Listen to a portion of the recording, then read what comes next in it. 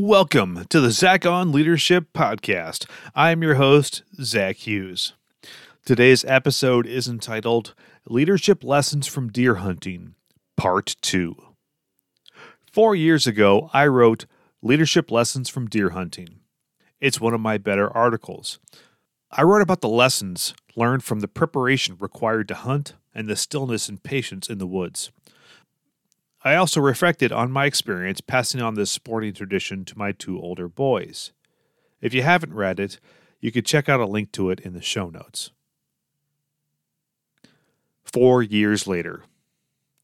A lot has changed in 4 years.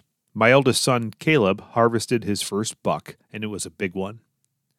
My second son, Nathan, threw himself headlong into the sport of hunting. He took his experience rifle hunting deer and branched off into bow hunting, both big and small game.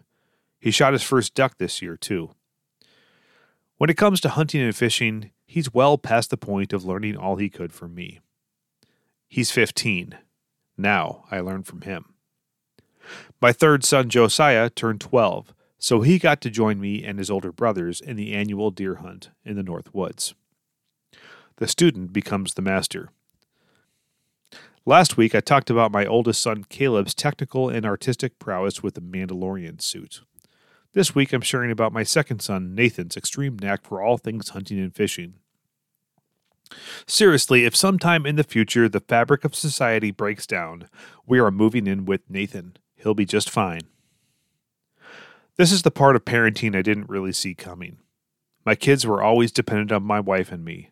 I hoped someday they would grow up and be self-sufficient. It didn't occur to me that they'd surpass my abilities in their areas of interest so soon, but it's a complete joy to watch. This is an applicable leadership lesson to the workplace. How many of your direct reports are smarter than you? Probably all of them in different ways. How many of them will go further in their career than you will in yours? Likely a few of them. In some ways, we coach our employees to do what we would do and think how we would think. That's part of the answer. The other part is to find their genius and give them the resources and encouragement they need to maximize it far beyond our own abilities. Hunting for real. I mentioned earlier that my third son, Josiah, took his first trip to the deer woods this year. He did all of the necessary prep work. He completed the state hunter safety course and field day. Plus, I gave him range time to get comfortable with aiming and shooting his rifle. But there's something altogether different about shooting in a real hunting scenario. There's rarely an ideal shot to take. The target moves. The consequences of a bad decision hang in the air. Adrenaline pumps through your veins. Experienced hunters know all of this and learn to deal with it. A first-timer, like Josiah, experienced this in real time. He took his best shot, but cleanly missed the deer. I'm proud of him. It's not the result he or I wanted, but it's an important step in the process. Now he knows how this feels. Now he can learn to manage and focus through it. As leaders, there are so many firsts we deal with. The first time on stage in front of a big audience, the first time in the boardroom, and the first time we need to deal with a severe personnel issue. There's plenty of preparation. That's necessary, but there's nothing like the real thing for the first time. The next time will be easier. Hunter ethics.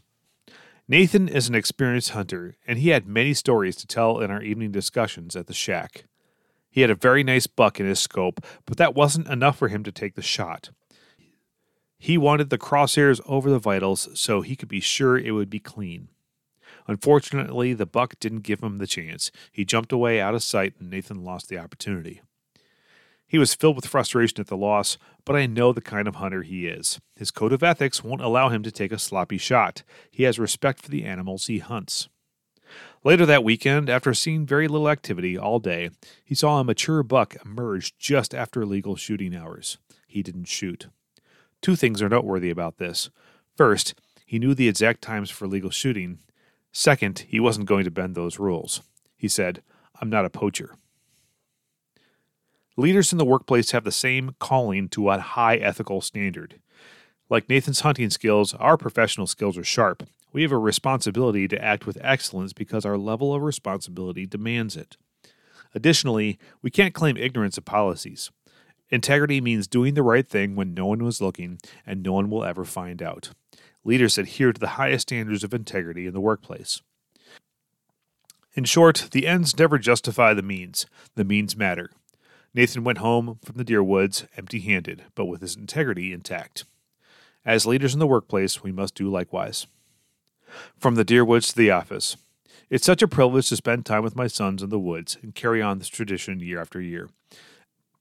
As I've demonstrated twice now, my time in the deer stand provides me the time and space to reflect on the significant leadership issues we all face. If you've enjoyed this podcast episode, please share it with your colleagues. That's all for this week's episode of the Zach on Leadership Podcast. Thanks for listening.